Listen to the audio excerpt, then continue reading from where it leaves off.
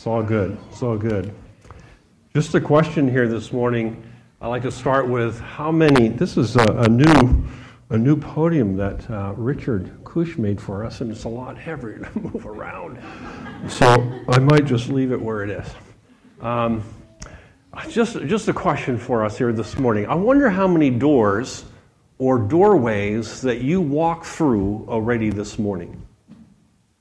Doors. I mean, when you think about it, they're so common, and we take them for granted, but they're so necessary. Again, we just walk through them without even, I think, consciously thinking through what we're doing. This morning, we're going to be looking at Jesus' words in John chapter 10, where he says, I am the door. It's one of the I am statements of Jesus in the Gospel of John. He mentioned 7 I am statements. And in the last 2 weeks, we looked at 2 of them. I am the bread of life. I am the light of the world.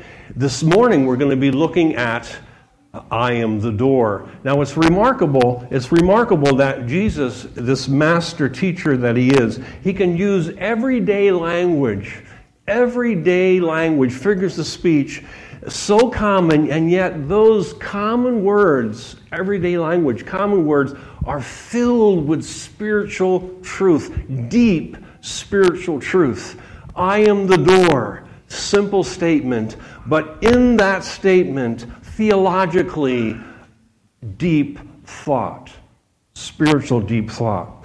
I'd like to encourage you to open your Bibles with me to John chapter 10. John chapter 10. We'll be reading verses 1 through 10. Now, our text is verses 7 through 10. I am the door. Next week, Ryan's going to pick up the next phrase, I am the good shepherd. Both of these phrases come from the same passage. And so Ryan will be reading this passage a bit again next week. I'm going to do my best to stay on door. Ryan will do his best next week to stay on the shepherd. But here we go. John chapter 10, verse 1. Truly, truly, I say to you, he who does not enter the sheepfold by the door, but climbs in by another way, that man is a thief and a robber. But he who enters by the door is the shepherd of the sheep. To him the gatekeeper opens. The sheep hear his voice, and he calls his own sheep by name and leads them out.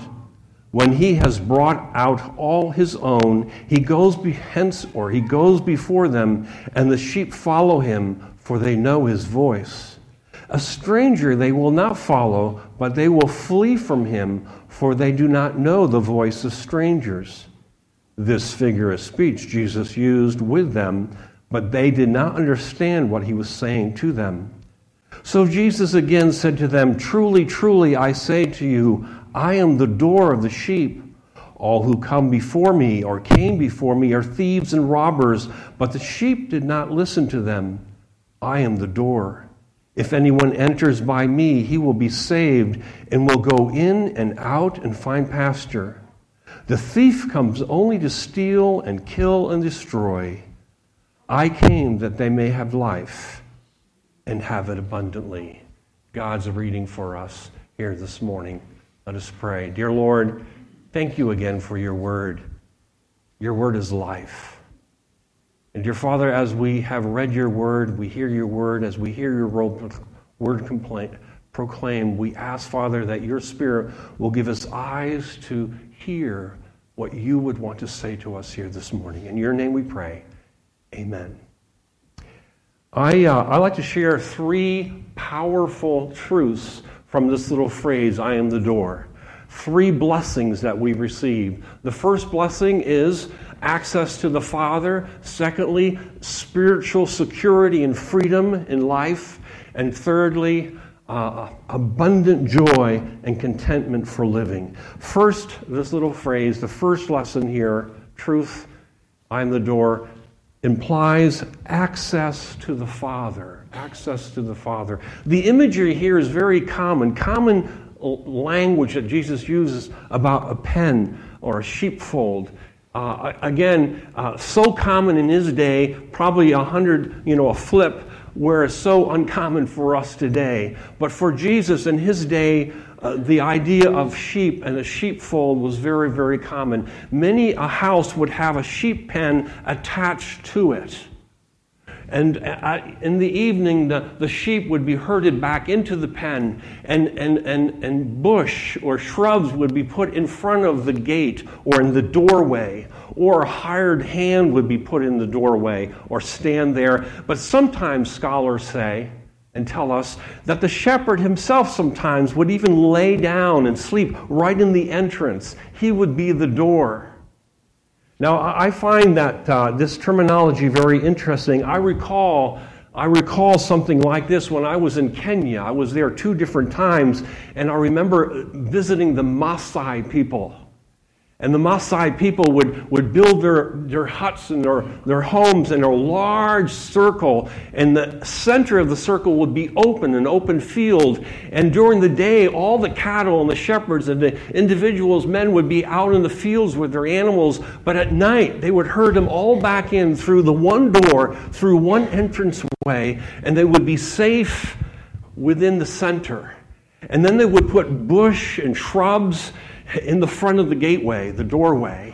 And sometimes they would even keep a sentry there to ward off wild animals. And so it's interesting. Jesus is saying in our text that he is the door. Interesting. He's the door into the very presence of the Father. And so the imagery in many ways is very simple and straightforward. One must pass through him in order to have access to the Father. Now, there's an exclusivity here in these words. There is only one door to the Father. Not many doors, not multiple doors. There's no options here. There's one door, and Jesus is saying that door is himself, through him. The thought's very similar to John chapter 14, verse 6, where Jesus says, I'm the way, the truth, and the life. No one comes to the Father except through me. Through me. Well, we ask, how could Jesus make these claims or this claim? Well, part of the answer is in the I am words or phrase, the I am statements in the gospel. With this phrase, Jesus is echoing Exodus chapter 3, verse 14, where God appears before Moses in the burning bush and says there to Moses, here's my name, I am who I am. Now, Jewish people, since the time of Jesus, the Old Testament and many different pockets, wouldn't even dare say the name. They wouldn't dare proclaim it. And yet, here is Jesus using the I am statement. And when Jesus is saying the I am statement, and many scholars believe this to be true, Jesus is actually claiming divinity, authority. He has the credentials to say I am because he is God himself. And so the claim to be the door, not a door, the door, that claim, he can say that because he is God himself. John 8, verse 58, interesting words there.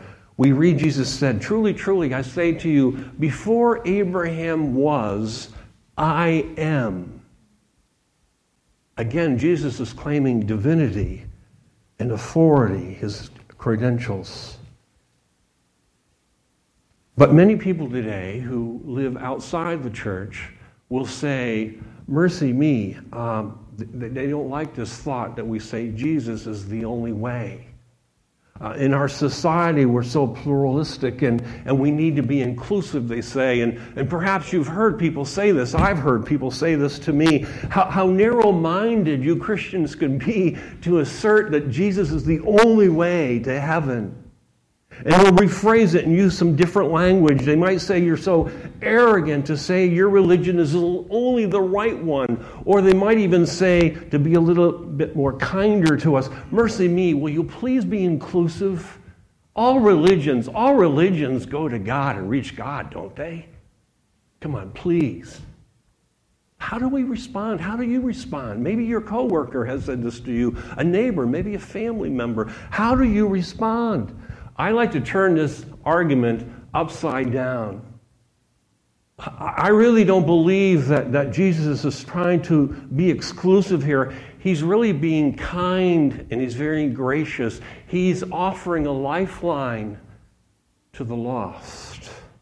Let me explain. Last year we heard the story coming out of the Philippines about students and their teacher being trapped in a cave. The high tide came up and they were entrapped. Now the rescuers did find them, but granted, it was a tough rescue. There was only just one way, and it was a very dangerous way. As a matter of fact, we heard that one of the rescuers even perished, even died. There's one way to freedom, only one way. Now, how odd would it be, I'm being a little facetious here, how odd would it be for the students and the teachers to say, hey, wait a minute, can you be a little bit more open-minded here and give us a couple of different options?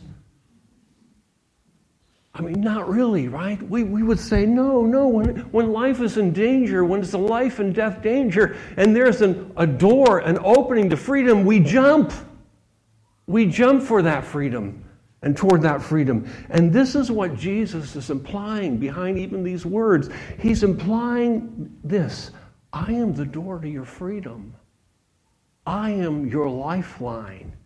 Come this way, follow me, follow me. Powerful, powerful. And this is the biblical story. This is the great mega theme of the Bible. The mega theme of the Bible is creation, fall, rescue, and restoration. Isn't it amazing if you see the Bible, many of you holding the Bible in your lap, the Bible in front of you? The mega theme of the whole Bible, this beautiful book, many, many pages. Creation, the fall, rescue, restoration. We have a God who created the heavens and the earth, and it was good. And the crown of God's creation, the masterpiece of his creation, was the creation of man and woman in his image. But they rebelled and they fell into sin and disobedience, and the consequence of their sin was devastating. It's like a virus that just spread and touched all of life, spread and touched all of creation. And physical and spiritual death became a reality. And what's most disturbing was the fact that man was unable to rescue himself. Unable to rescue himself. We were in our helpless. We need a door. We need a door. I just think of Romans here, a number of passages from Romans 3:10. None is righteous, no, not one. 3 verse 23, for all have sinned and fall short of the glory of God. 6 verse 23, for the wages of sin is death. We need a door. We need rescue. That is the message of the Bible. And the good news, this biblical story, is that God came to our rescue. Motivated purely out of love and grace, he came to us, saw our plight, gave his one and only Son as the door to redeem us, to deliver us. We see in John 3:16, a well-known verse, for God so loved the world that he gave his one and only Son. Whoever believes in him will not perish, but have everlasting life. Wow. What a beautiful, beautiful picture. So Jesus, who was truly human and truly righteous, took on our sin and our guilt and paid the price. I love Isaiah 53, a prophecy about Jesus, the Messiah, 700 years before Jesus came on the scene. But he was wounded for our transgressions. He was crushed for our iniquities. Upon him was a chastisement that brought us peace. And with his stripes we were healed. We were like sheep, we have gone astray. We have turned everyone to his own way. And the Lord has laid on him the iniquity of us all. 1 Peter 3, verse 18, Peter can say, "For Christ also suffered once for sins, the righteous for the unrighteous," and in this, "that he might bring us to God." That he might bring us to God. So when Jesus says, "I am the door," he is offering grace and mercy to those who are lost, needing rescue. He's offering a door, a lifeline to Abba, Father. Number two, the second blessing here in this text is spiritual security and the freedom that we have in life in Christ, the spiritual security and freedom that we have. Verse 9, chapter 10, Jesus says, "I am the door. If anyone enters by me, he will be saved." We just looked at that. "And will go in and out and find pasture." Notice with me the words, "He will go in and out and find pasture." These words speak of security and speak of a freedom that we have in Christ. These words echo Psalm 23, where "the Lord is my shepherd, I shall not be in want. He makes me lie down in green pastures. He leads me beside still waters." This door, Jesus, this door, shepherd Jesus, gives us a new identity. We're accepted. We're forgiven. We're free to live in His grace. We think of this word pasture. It means nurture. Nurture. It means life, freedom to grow. We think of this words, that phrase, "to come and go." The meaning there is that we do not live in fear. Perfect love casts out fear. Because we are with the Good Shepherd, there's security and peace now in life. Now, interesting enough, thieves and robbers, Jesus says, come only to steal and to manipulate. They don't have the sheep's best interest in mind. They're cunning, they're selfish, they're evil.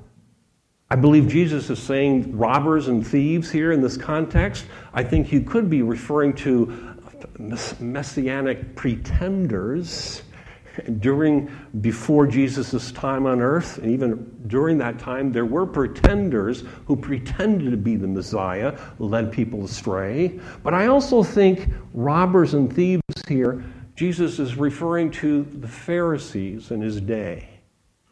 The Pharisees were part of the religious establishment.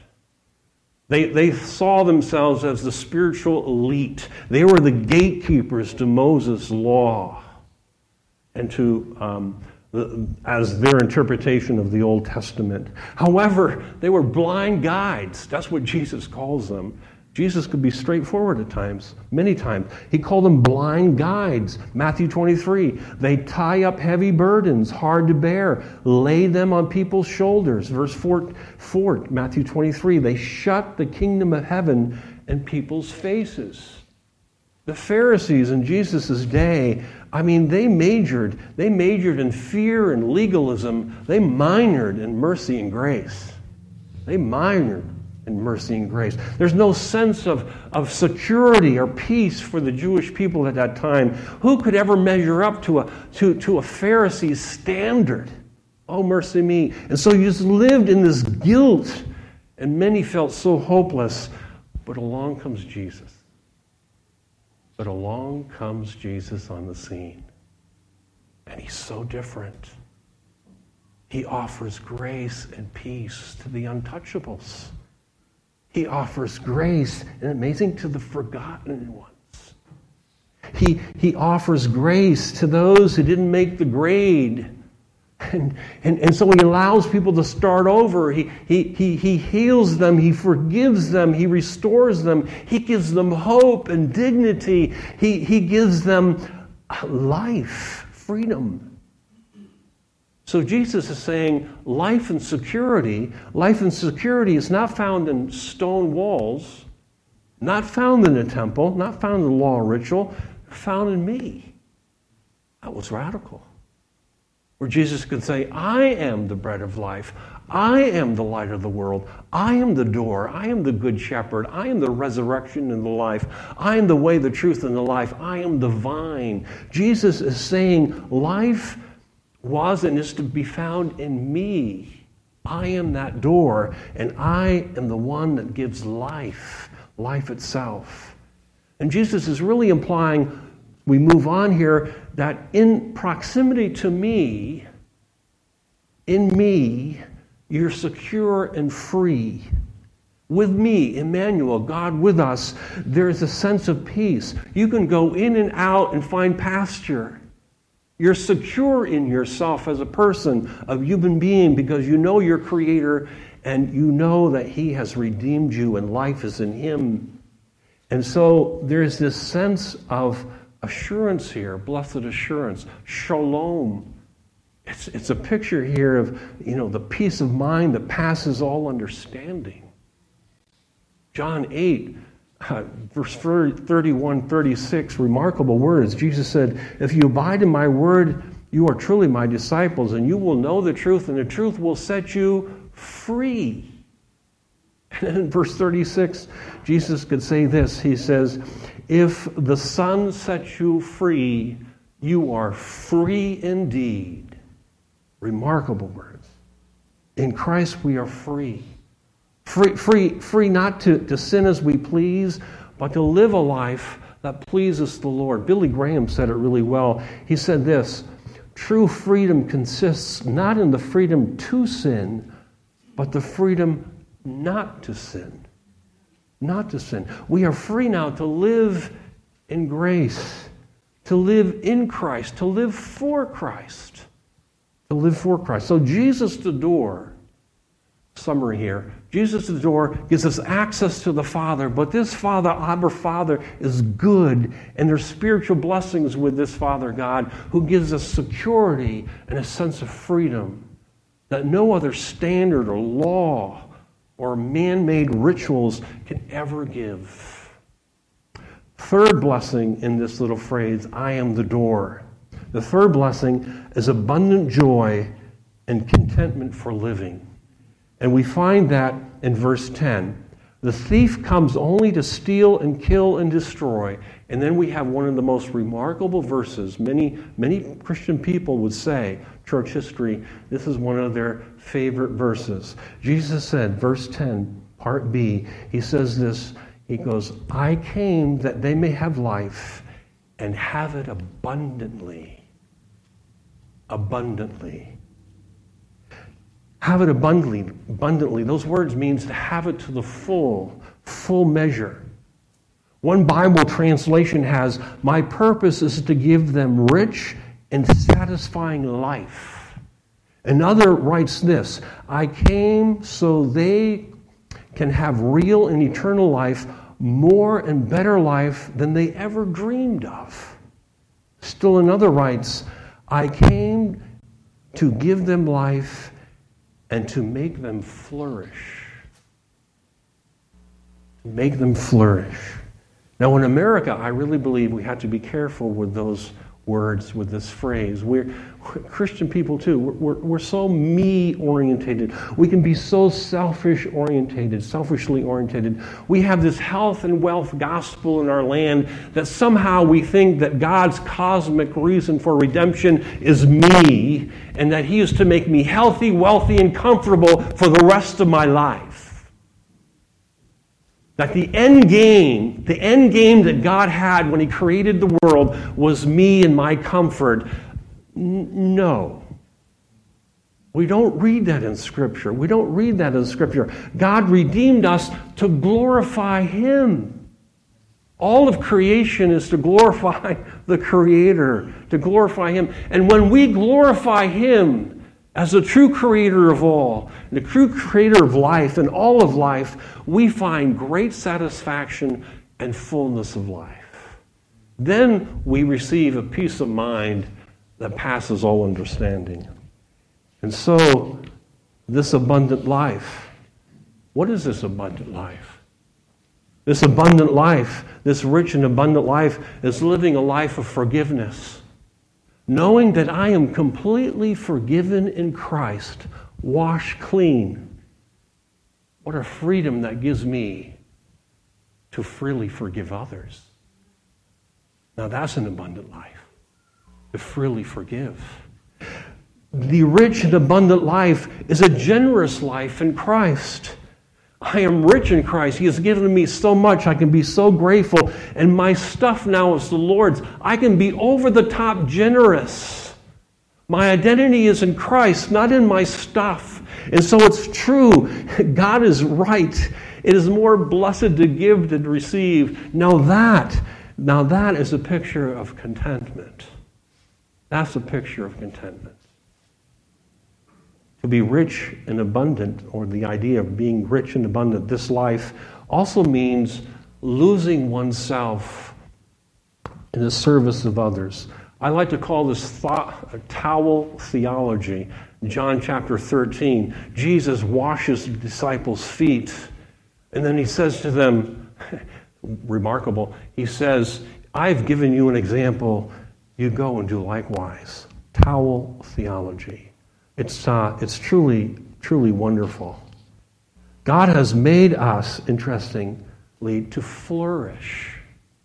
And we flourish, and many people kind of miss this, I really truly believe, in our society. We flourish when we serve others in Christ's name. And so we flourish when we use our talents. When we use our talents, the one God has given us for kingdom ministries. And in this, the abundant life is knowing God has invited us and equipped us to join Him in kingdom ministries. That He's invited us to join Him in ministries. We think here the parable of the talents, Matthew 25, verses 14 through 30. We won't read the whole chapter at all. I'll paraphrase. There's a master who had 3 servants. He gave the servants talents. 1 5 talents, 1 2 talents, 1 talent. And then it's interesting that they were to go, and each according to their ability, and then they were to go to add to the talents or multiply the talents. Now the individuals who received 5 talents and 2 talents, who put them to work, they received God's thank you or praise. Well done, good and faithful servants. But the one who had the 1 talent, who hid the talent, who did nothing with the talent, the master, it says in Matthew 25, was angry. He actually calls him wicked and slothful servant, and he was dismissed. So what is the meaning here? The meaning is, to every believer, every person who believes in the Lord Jesus Christ, in Christ, every believer has been given talents and gifts, and God expects us to use those gifts and abilities for kingdom purposes. And then here's the joy. The joy is that we are able to participate in God's work.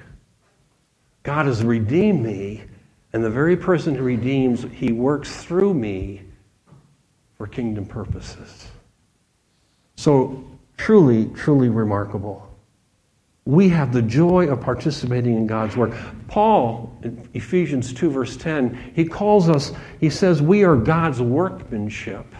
Some people call that little phrase, paraphrase or translation, God's work of art. We are God's workmanship created in Christ Jesus for good works. For good works. So how does this maybe, we flesh it out a bit. We can serve others through music and song. We can serve the Lord through teaching children about Jesus Christ, by starting Christian schools, by going on mission trips to South Africa and to the Ukraine, through hospitality, by inviting other neighbors over for a barbecue. I think that's so radical, and so I think we're hearing more and more of this as time goes on, to think of every Christian person where God has placed you on the street, in the apartment, wherever you live, to think that God has placed you there to be salt and light for the people on that street. That's where you to be salt and light, the gift of hospitality. Of course, we go to a place to worship. but that God would use you right where you are. It's a beautiful theme, and we're hearing more and more of that all the time. Through the gift of mercy, visiting the sick and the impaired, through foster care, through adoption, through risking great things for God, using our gifts and abilities for God's kingdom. I love the quote here from Michael W. Smith in the book, The Mother and Child Project. He says, God has given each one of us talents, just as the estate manager gave his workers his seed money.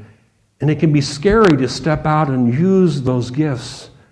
The gifts of a carpenter, the artistry of a dancer, the attention of detail of an accountant, or the loving hand of a mother. We fear rejection and failure, but we must use these gifts and share them with others in order to fulfill Jesus' prayer that life on earth should be as it is in heaven, to see God's kingdom come here on earth. And so here's the question, and I end with this question. Are you standing on the sidelines, or are you jumping into the game? Are you standing on the sidelines, or are you jumping into the game? Jesus, the door, has given you access to the Father, Abba Father. And this great God, because of who He is, has given forgiveness, and has given you security and peace, and has given you a home. You're heaven bound. And in the process, now, maybe best of all, we get to participate in ministry with Him. We get to participate in ministry with Him. Wow. Do I hear an amen? Amen. God has created us in Christ to flourish, to live a life to the full, to live it abundantly. New City Church, what talents has God given us? What talents has God given you? Let's jump in. Amen. Dear Heavenly Father, thank you for your word. And dear Lord, it never ceases to amaze me, Father, how you're teaching, how rich and how deep it really is. Dear Lord, thank you that you are the door. You give us access to Abba Father. Thank you for what you've done for us. You provided the way. You provided the way, the lifeline for us to be forgiven and to be in fellowship with God the Father. Thank you for the blessings you give us, the treasures you give us. And thank you, Lord, that now you even work through us. And I know sometimes, Lord, for myself and for some of us here, we marvel at that because we know what we're like. We know our sinful tendencies. We know that we can beat ourselves up. We sometimes have such a low self-esteem of ourselves. We forget who we are in you. That we're your children. That not only are we your children, but you desire to work in and through us your purposes. That we live life abundantly for you. You've made us to flourish. And that's our prayer, my prayer for New City, our prayer for New City, our prayer for those around us, that each and every one of us here would find our talent, our abilities, our niche in ministry for your church, for your kingdom, for your glory. In Jesus' name, amen.